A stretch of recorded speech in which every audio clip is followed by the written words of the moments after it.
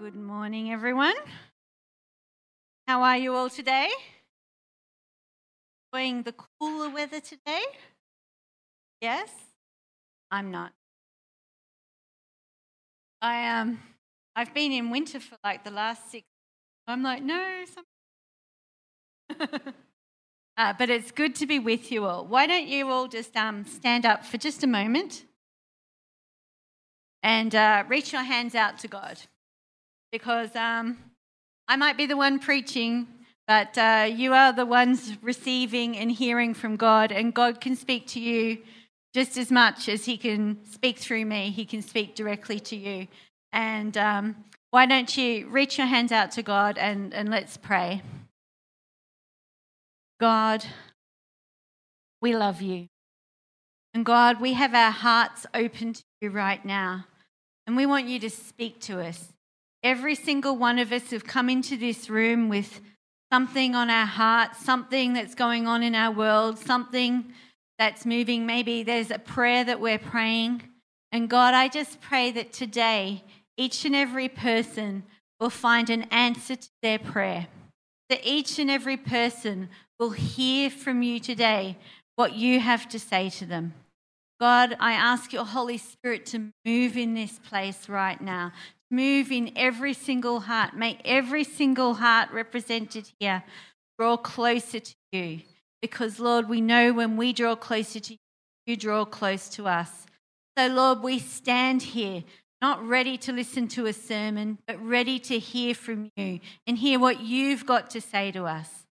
So, Holy Spirit, we just invite you into this place right now. We invite you into our hearts. We invite you to speak to us right now in Jesus' name. Amen. You may be seated.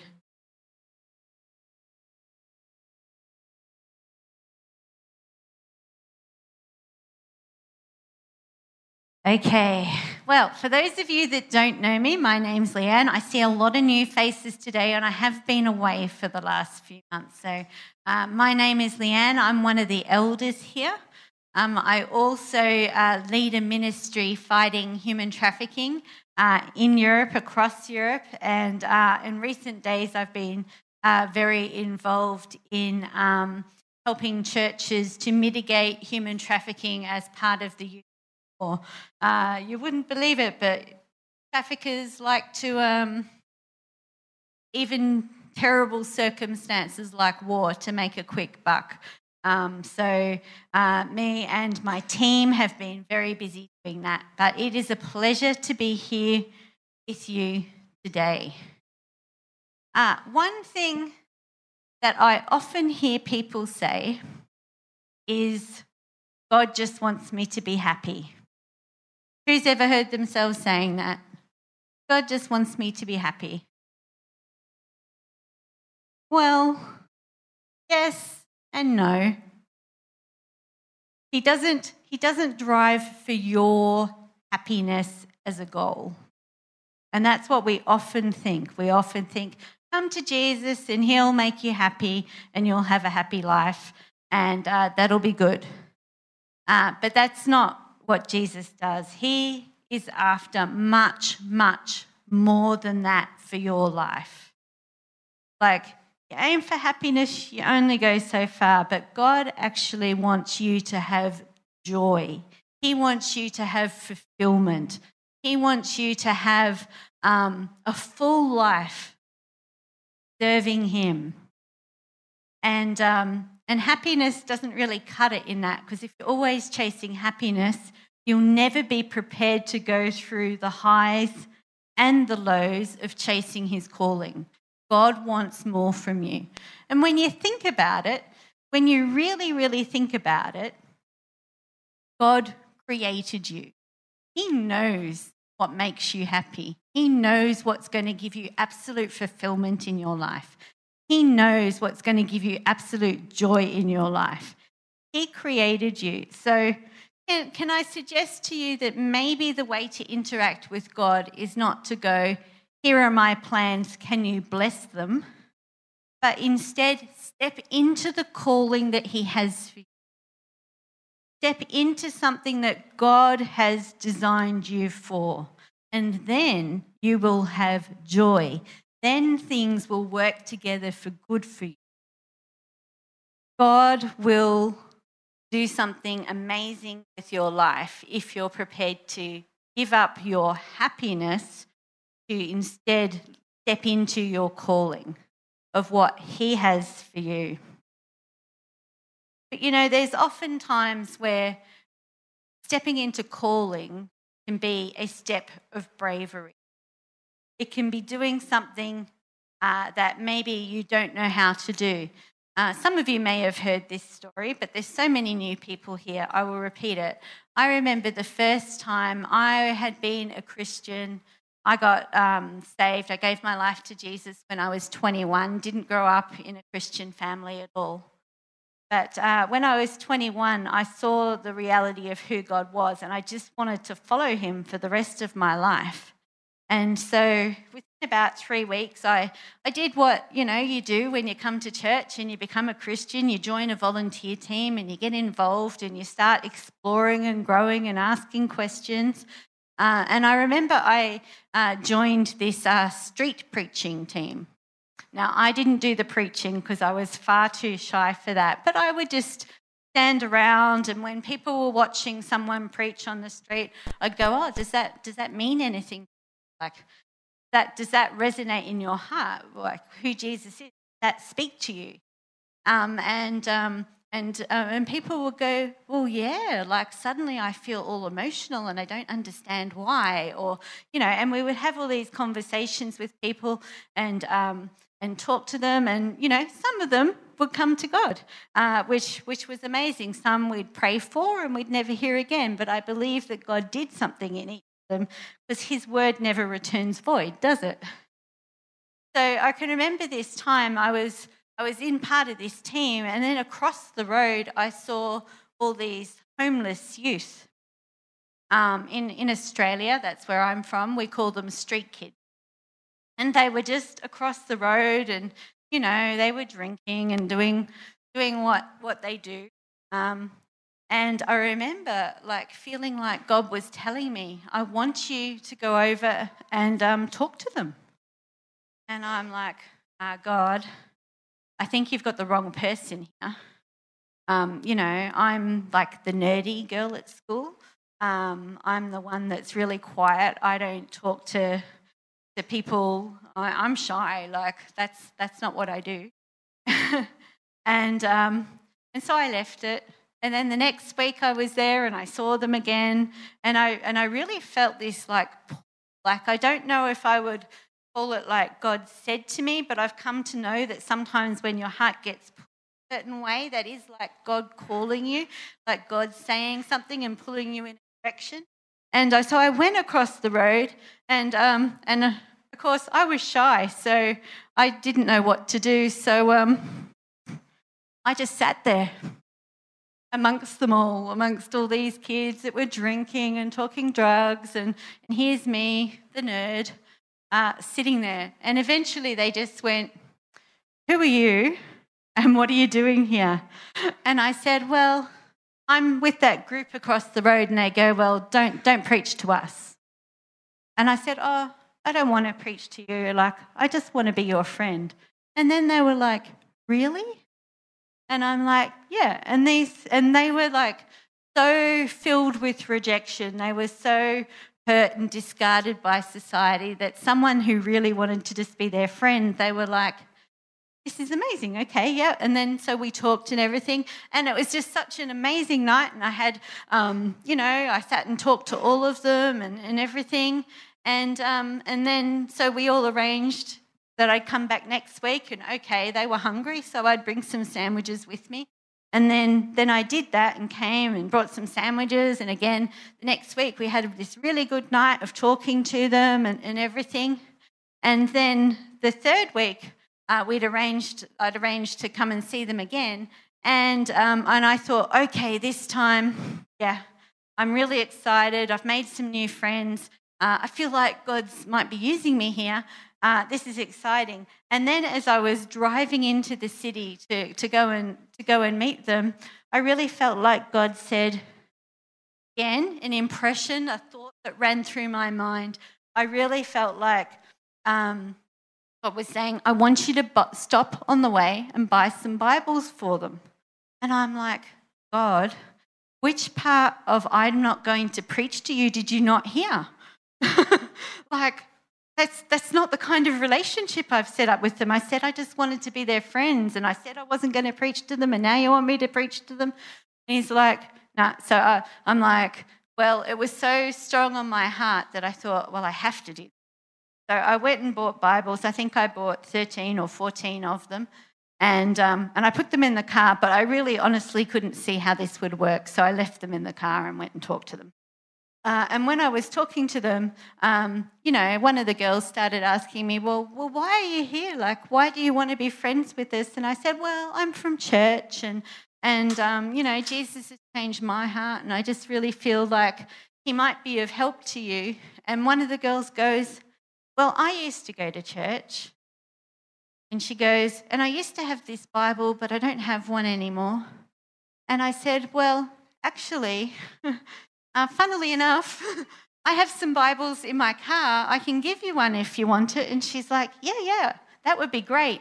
And so I went and got one Bible and brought it back, and she goes, oh, that's really nice. Could you write like a note in the front so I can remember you? And I'm like, sure. So I'm writing a note so she knew who it came from.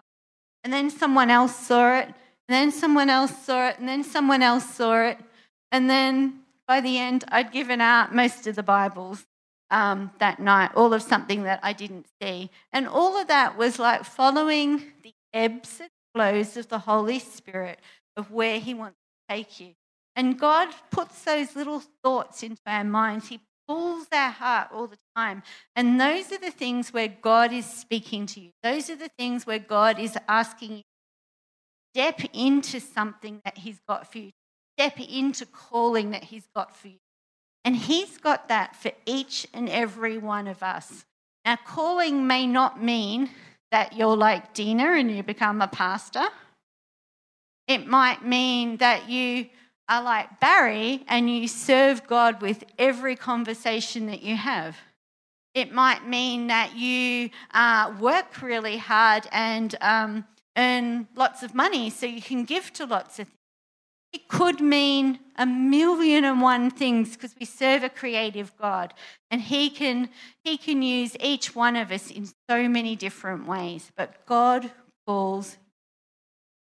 And it doesn't have to be this amazing calling, this amazing thing where God comes down and says, now this is what's going to happen to you and all this. So sometimes he does do that. With me, he did that.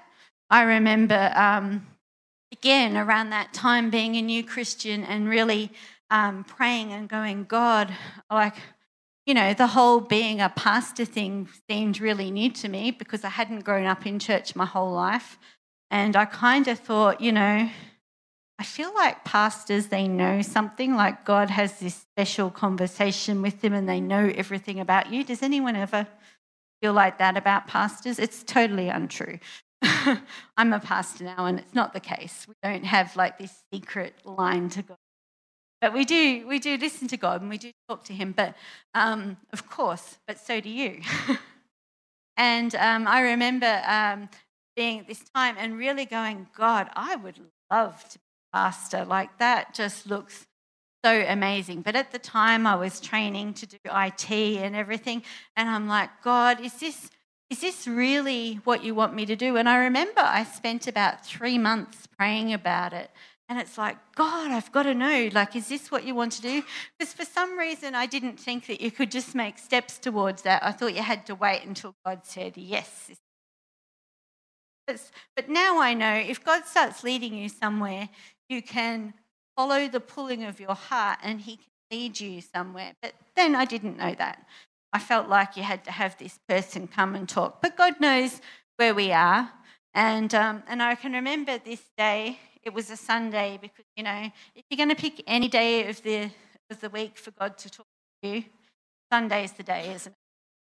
It's not true, but that's what we think. Anyway, I picked Sunday. I was just a new Christian. I didn't realise that God could speak to you every single day of the week. Yeah, and I was going to church and really praying that God would speak to me. And, in worship was amazing. And then I was waiting for the preacher to speak and to say something that would just, shoot through my heart. And I'd be like, yep, that's it. Nothing. So then I'm like, all right, well, today's the day, God. I need to know today. So then I went home and I prayed all day, and again, nothing. Those were the days in Australia when you went to church twice on Sunday. So I went back to church in the evening, and again, worship was amazing, but I didn't really feel like anything specific. And I was like, God, what you really want me to do? Do you want me to switch career and change to be a pastor? Is that what you want me to do? I don't know. But I feel like I need you to tell me. Because, it's a big step to change into that if I'm doing this. And I was just really praying about it. And then we had this guest speaker come in and speak. And, he rode up the middle of the aisle on a motorbike, came up onto the stage. And I thought, yeah, he was talking about something. And I'm like, this is not the question I'm asking. And I thought, oh, God, come on, I really need you to speak to me. And then I was speaking, and then in the middle of his sermon, he just stopped. And he went, I just feel like right now I need to have an altar call, like call front, that really feel like they're called to full-time ministry. And I'm like, whoa, God is really now, but it was something that I had already heard. I just needed God to connect. And sometimes God pulls us by things like that, with signs and miracles and prophecy, all those kind of things. And other times it's just by the gentle leading of your heart. So I wonder if you could be paying attention to right now, where is God leading your heart? What are the things that he's been talking to you about as you have been busy pursuing him? If you're ignoring him, you're probably not giving him chance to speak. But if you're chasing after God, that verse that I mentioned earlier about if you draw close to God, he will draw close to you. That's a verse in James. Like, you can take that one home to the bank. You draw close to God, he will draw close to you. And you can speak into that. And if you're moving towards God, if you're always moving towards, it gives him a chance to more speak to you about what he wants you to do with your life. So he is not after your happiness, he is after your calling and what he wants to do with your life. So I want to talk to you about a woman named Esther in the Bible. There's a whole, if you don't know who she is, I'm going to go through her story today. But she's a woman she was just a young girl actually, who was just living her life, and God interrupted it. And but it's interesting because in this story, she never had this great moment where God said, I want you to. She was just following what seemed right at the time. And that's what I say to you. If you want to step into the calling that God has to you, always do what seems right before God at the time. And he will lead and guide you. There's nothing like a heart that helps him everything he's got for you. But sometimes we feel like we're not ready. We feel like we don't pray enough. We don't read the Bible enough. We don't come to church enough. We don't, we give God our list of all the things that we can't do and we discount ourselves. But God can use you wherever you are. He can use you from right now, because at any point you can start orientating your heart towards. At any point you can start going, God, I want to serve you. And from that moment on, he can lead. So in Corinthians, Paul writes a letter and he says, Dear, dear Corinthians, I can't tell you how much I long for you to enter the wide open, spacious life of calling, the life where you're following God. So we did send you in. The smallness that you feel comes from within you. You aren't small, but you're living life in a way. I'm speaking as plainly as I can and with great affection. Open up your lives. Live openly and expansively. Can I say to you, think no small thing. God wants to do amazing things with you. And you might go, who, me? And I'm like, yes, you. God wants to use you. Don't live your life small. God hasn't created you for a small life. He created you to live a life that steps in. But quite often, we feel like we can't. In fact, if we look at Ephesians 3, 20 and 21, this is one of my favourite verses in the Bible, and every time I get up here, I pretty much say it. But it says, now to him who is able to do immeasurably more than all we ask or imagine. Let that sink in for a minute. Immeasurably more than all you ask or imagine. This is a big God that we serve, and he can do way more than you ask. He can do way more than you think. He can do way more than you imagine. So why not think big things? Don't think small, think big. God's got big things for you. But it is according to his power that we work within us. Not what you do, always what you and him do together. What are you letting you and God do together? It's not just what you do, what you and God do together, according to his power that is at work within us. To him be the glory in church and in Christ Jesus throughout all generations, ever and ever. Amen. Have any of you seen the movie Narnia? Yeah, The Lion, the Witch and the Wardrobe, and there's a lion. And this story is built on the gospel, actually. It's like a version of the gospel. And Aslan, the lion, is like a type of Jesus. And I love a quote from that movie. It says, Aslan is on the move. And can I say to you today, God is on the move. And are you going to step into the stream of what he is doing? Because there are all these times at any time in your life where you can go, okay, God, I'm going to face myself towards you and I'm going to start going this way and this way and this way. God has a call for your life. So let's take a look at Esther. Esther was just a young girl growing up in ancient times. So we're all in Lisbon. So let's imagine that this was happening in. Okay?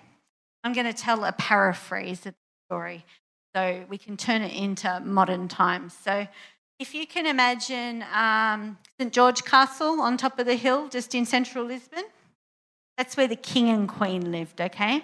And then you've got Alfama down the bottom with all the little houses and the narrow laneways and everything. That's where Esther lived. She would only hear things coming from the castle. She would only hear the stories coming down, the rumors come down. And there was a rumour going around on this day that the Queen Vashti, had been dismissed. She had been kicked out of the castle. And everyone was wondering why. And it turns out because the king wanted her to do something. He wanted her to come and parade herself in front of all the noble people so he could say how beautiful his wife was. And she didn't want to. So she said no. And all of the king and all his advisors were like, well, women can't say no to men. That's wrong. like if we let her get away with this, all the women will be saying no to us, and then we'll have like the whole world will change, and it has. Good. But this was the time that they were in where, the men had the upper hand and were controlling women. And so, this was what coming down. The queen said no and she got kicked out.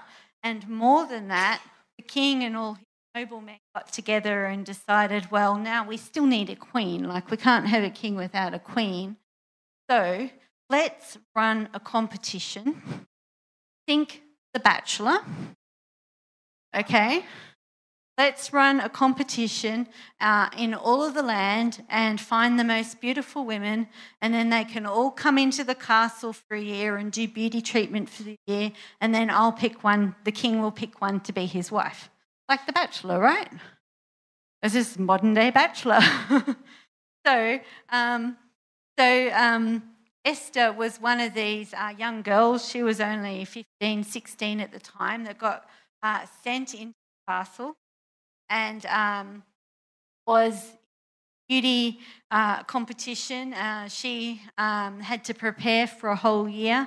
She had a whole year of living in the castle, a whole year of going to the spa every day, a whole year of having her nails done every day, a whole year of having hair and makeup done every day, whole year of just looking at life as if,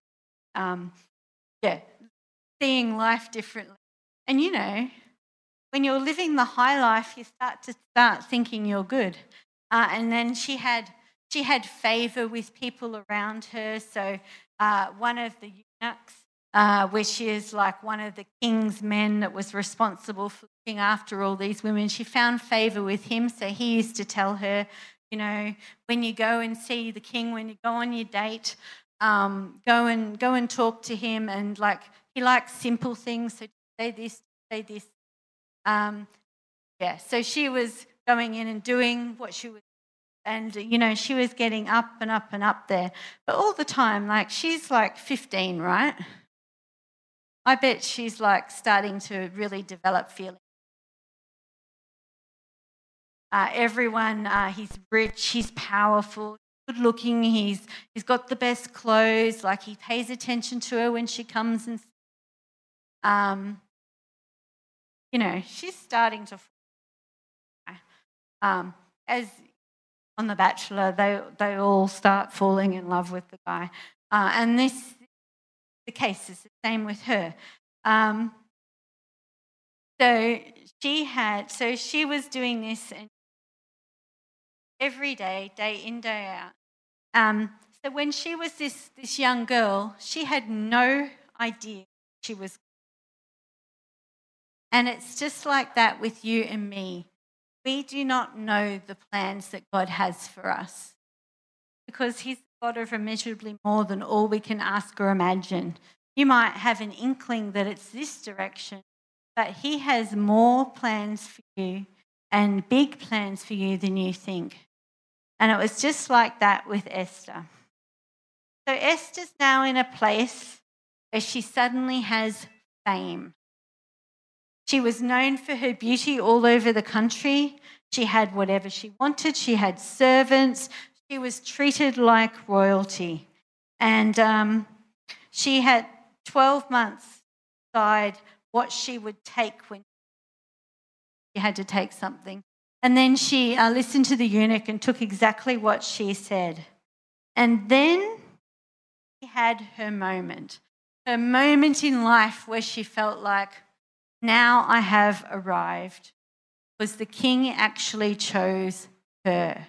And, I'm sure there's a little bit of in her going, oh, wow, he's in love with me. He's decided to follow me.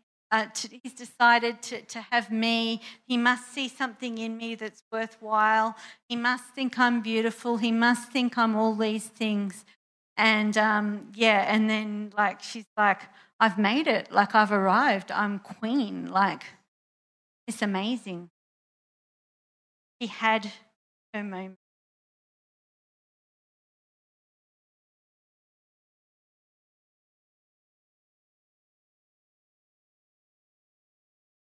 Did we not need, so had her moment, but not all moments are the same, but it was her moment. And she stepped up and she found favor with the king and she won the competition. She was so excited, thought she had arrived. But after a while, she realized the prize wasn't as good as she thought. King, he wasn't in love with her. Didn't even bother seeing her. Like 30 days would go by and she'd never speak. She started to realize that the whole thing had been a stunt. Started to realize that money and fame wasn't everything. She felt like she was a slave in the castle, couldn't really go out, couldn't go see her family anymore.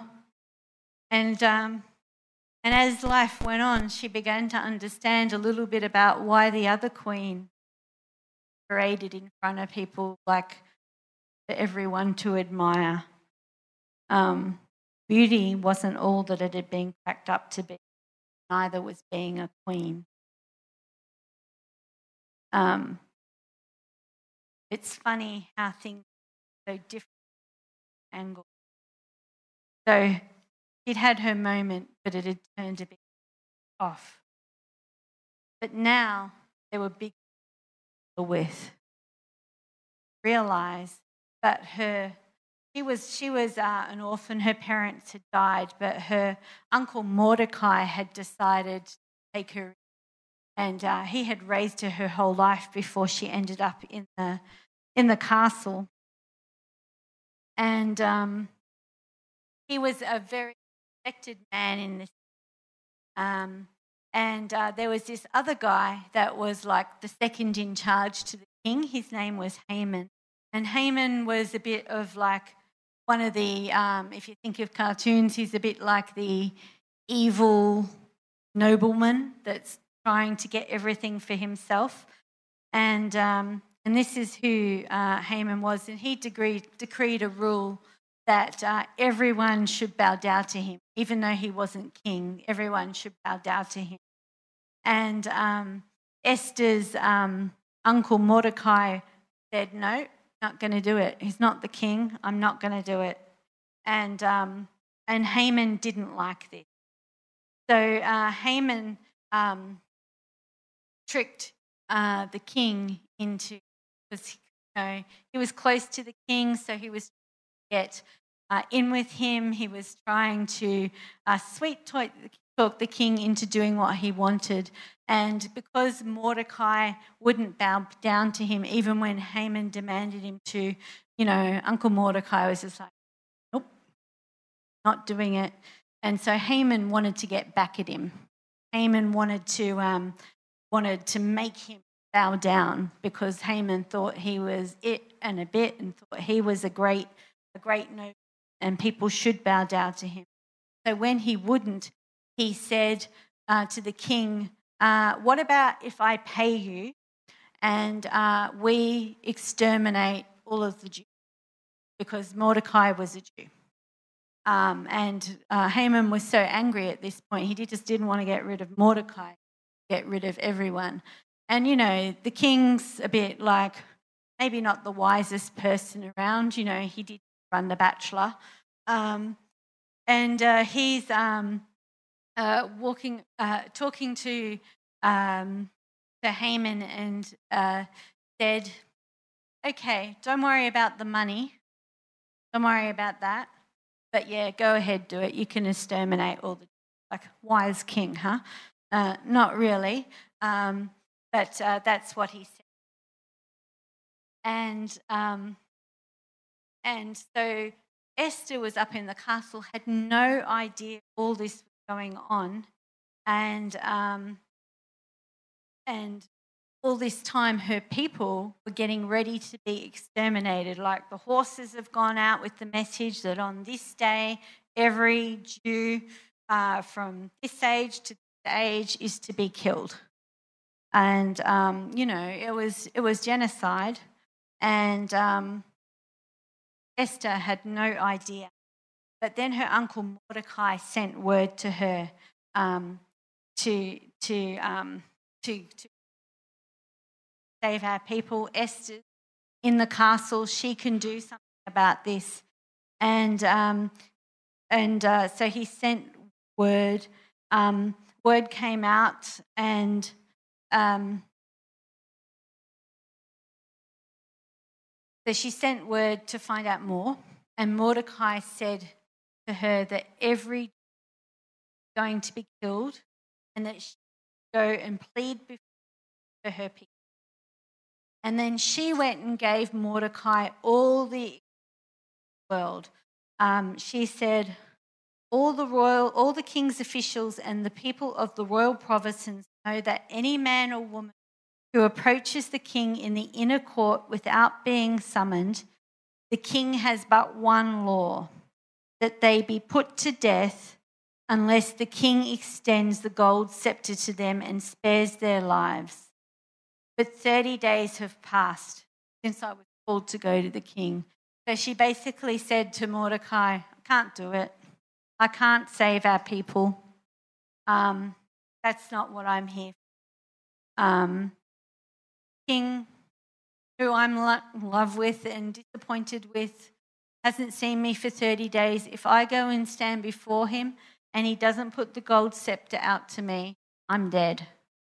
And I don't have that much confidence at the moment. I don't think he's going to put that gold scepter out. You know, this was a difficult thing he was asking her to do. And she said, and that's what she said. So Mordecai sent a message back to her. Don't think that just because you live in the king's house that you're the one Jew who get out alive. If you persist in staying silent at a time like this, help and deliverance will arrive from the Jews someplace else. But you and your family will be wiped out. Who knows? Maybe you were made queen such a time as this.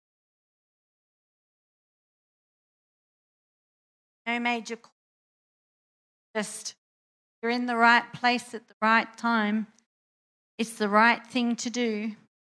There's no word from God, and yet here she is having to decide, do I go and risk my life, my people? Do I do it not knowing how it's going to work out? So here's what she decides to do.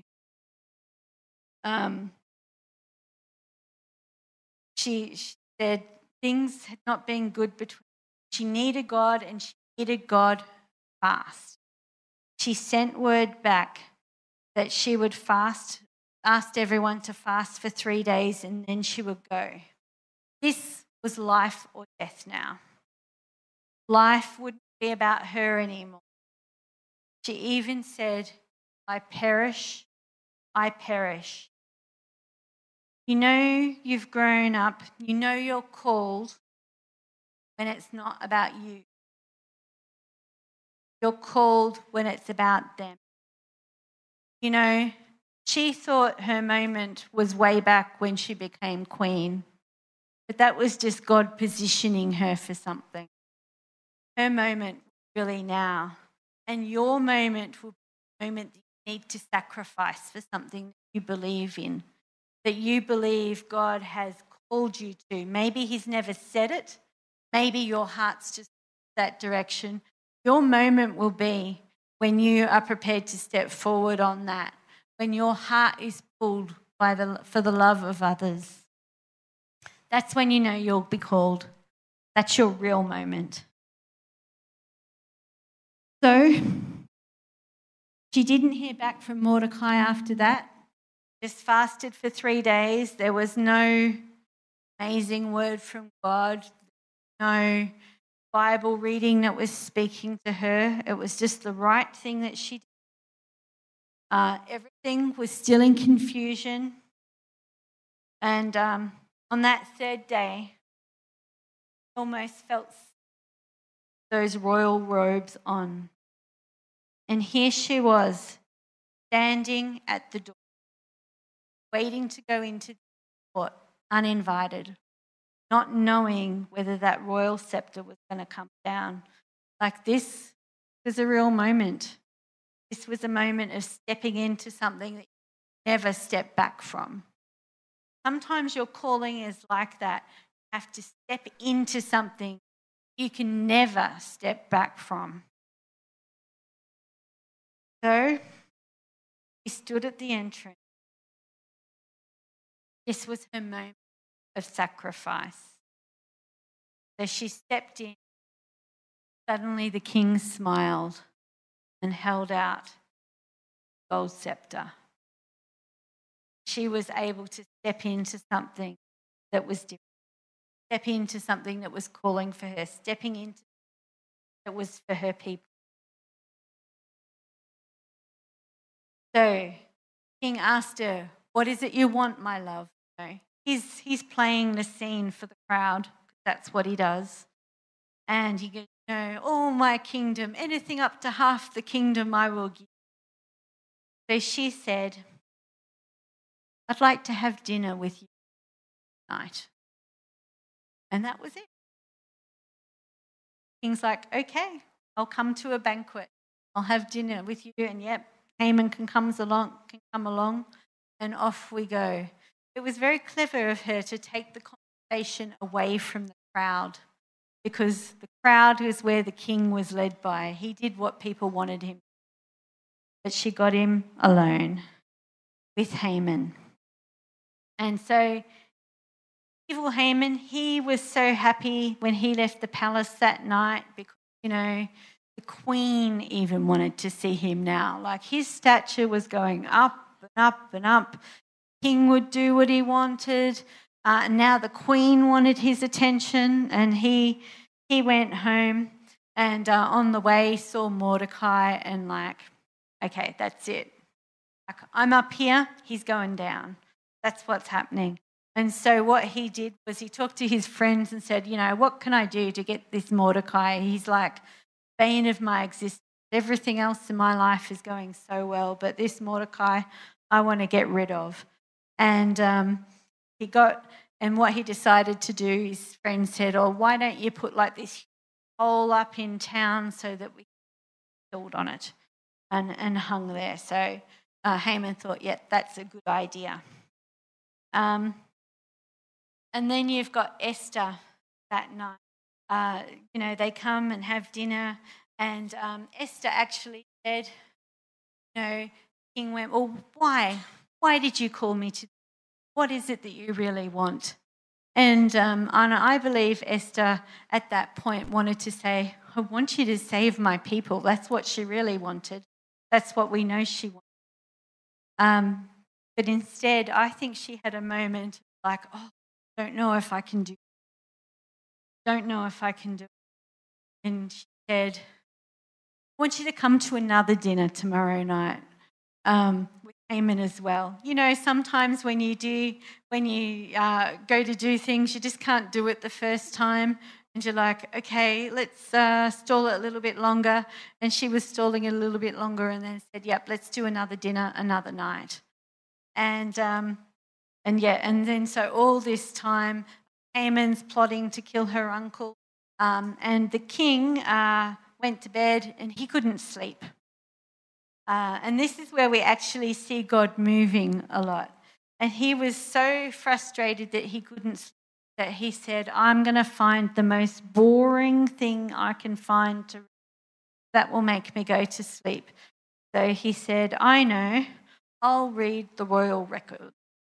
And in the royal records, he read that Mordecai had done something that he'd never been rewarded for. So he called Haman in, said, "Who of my noblemen are here?" And Haman had just walked in. So he had this conversation with Haman to say, what should be done with someone so great? And Haman's going, "I think he's talking about me." Okay. And so Haman's like, "Well, I think he's dressed in a royal robe, a festival held in his honour, and and that's what should be done for this person that's so great." And then Haman was devastated. I want you to do Mordecai. Can you imagine? It's like, oh, I hate this guy. That's it. Chasing elevation will never get you. Meanwhile, Esther was still in the palace, and now she could hear a festival going on, and no idea what it was, and maybe she thought it was the army cheering to kill the Jews. Maybe that's what she thought. Maybe that's what it sounded like to her. She had no idea what was going on outside the castle walls. She was preoccupied by, I've got to save my people. So she prepared for dinner that night. Couldn't chicken out again. Couldn't just go another night. This time she had to stand up. Couldn't get a second chance again. Knew that she had favour with the king now, and that Haman didn't suspect in it. She was still. Sometimes trust that one. So in came the king and Haman. The king was curious this time, and he just was straight away. He's like, "What do you want? What is it? What do you want from me?" And very respectfully, she said, "Grant me my life. This is my petition. Spare my people. This is my request." At this time, nobody knew she was a Jew. The king suddenly got super angry and wanted to know who was plotting to kill his wife. And Haman started cowering. And it's Haman, right-hand man. He's the one who's plotting to kill his wife and all. So the king stormed out, and Haman was like, now I've got to. And he started begging, and as he was begging, he fell on her. And just that moment, the king walked in, and he's like, "Are you trying to rape my wife? What you're trying to do? Is this how you treat me?" Suddenly, Haman's colours came out. This God of ours will never let you down. He will never let you down. Victory, ours. And then from that moment, Haman was ordered to be killed and hung on that pole. And Mordecai was made like the second in charge and respected. And immediately he and Esther worked together to save their people. But it took all those moments of God speaking, or not even God speaking. Actually, Esther is the only book in the Bible where there's no record of God speaking at all. Sometimes you can follow calling. God never speaks. You just do the right thing. Sometimes you've got to step into what God is calling you to do. Simply do what is right and trust that God is and guiding you. I know I find, like, since I became a Christian, like almost overnight, I suddenly cared about people I'd never even looked at before. Like, I had never looked at the street kids across the road. I had never even. Suddenly, I'm driving in every Friday night to spend time with them. As you let God transform your heart, He will transform yours. Don't chase happiness. Chase God, and He will lead where you are designed to be. But there is something about that moment. There's this concept called liminal space. So liminal space is a concept in theology and psychology. It is the intermediate, the in-between, the transitional state where you cannot go back to where you were because a threshold has been crossed. And you have yet to arrive where you're going because it's not yet available to you. So it's in this in-between place. That's where Esther was. She was stepping across the threshold, wondering if she was risking her life for her people. But, once she takes that step, everything's changed. can't go back. And I wonder if somebody here today needs a moment like that, needs a moment to say, I want to take a step towards God and say, I am going to follow him. I'm not going to chase my own personal happiness, but I'm going to chase the calling that God has designed me for, whether that's through an amazing word that comes down or whether it's through simply the right thing. It's still calling, still going where God leads. And I'm wondering if someone today needs to step across the line and say, I'm going to follow God. I'm going to go where he wants to go. I'm going to let him. So if I can ask the worship to come up. Let's just stand.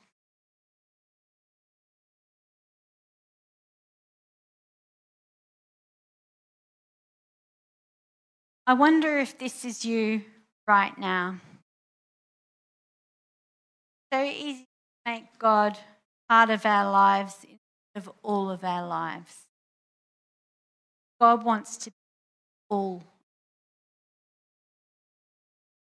Today we have the opportunity to worship God.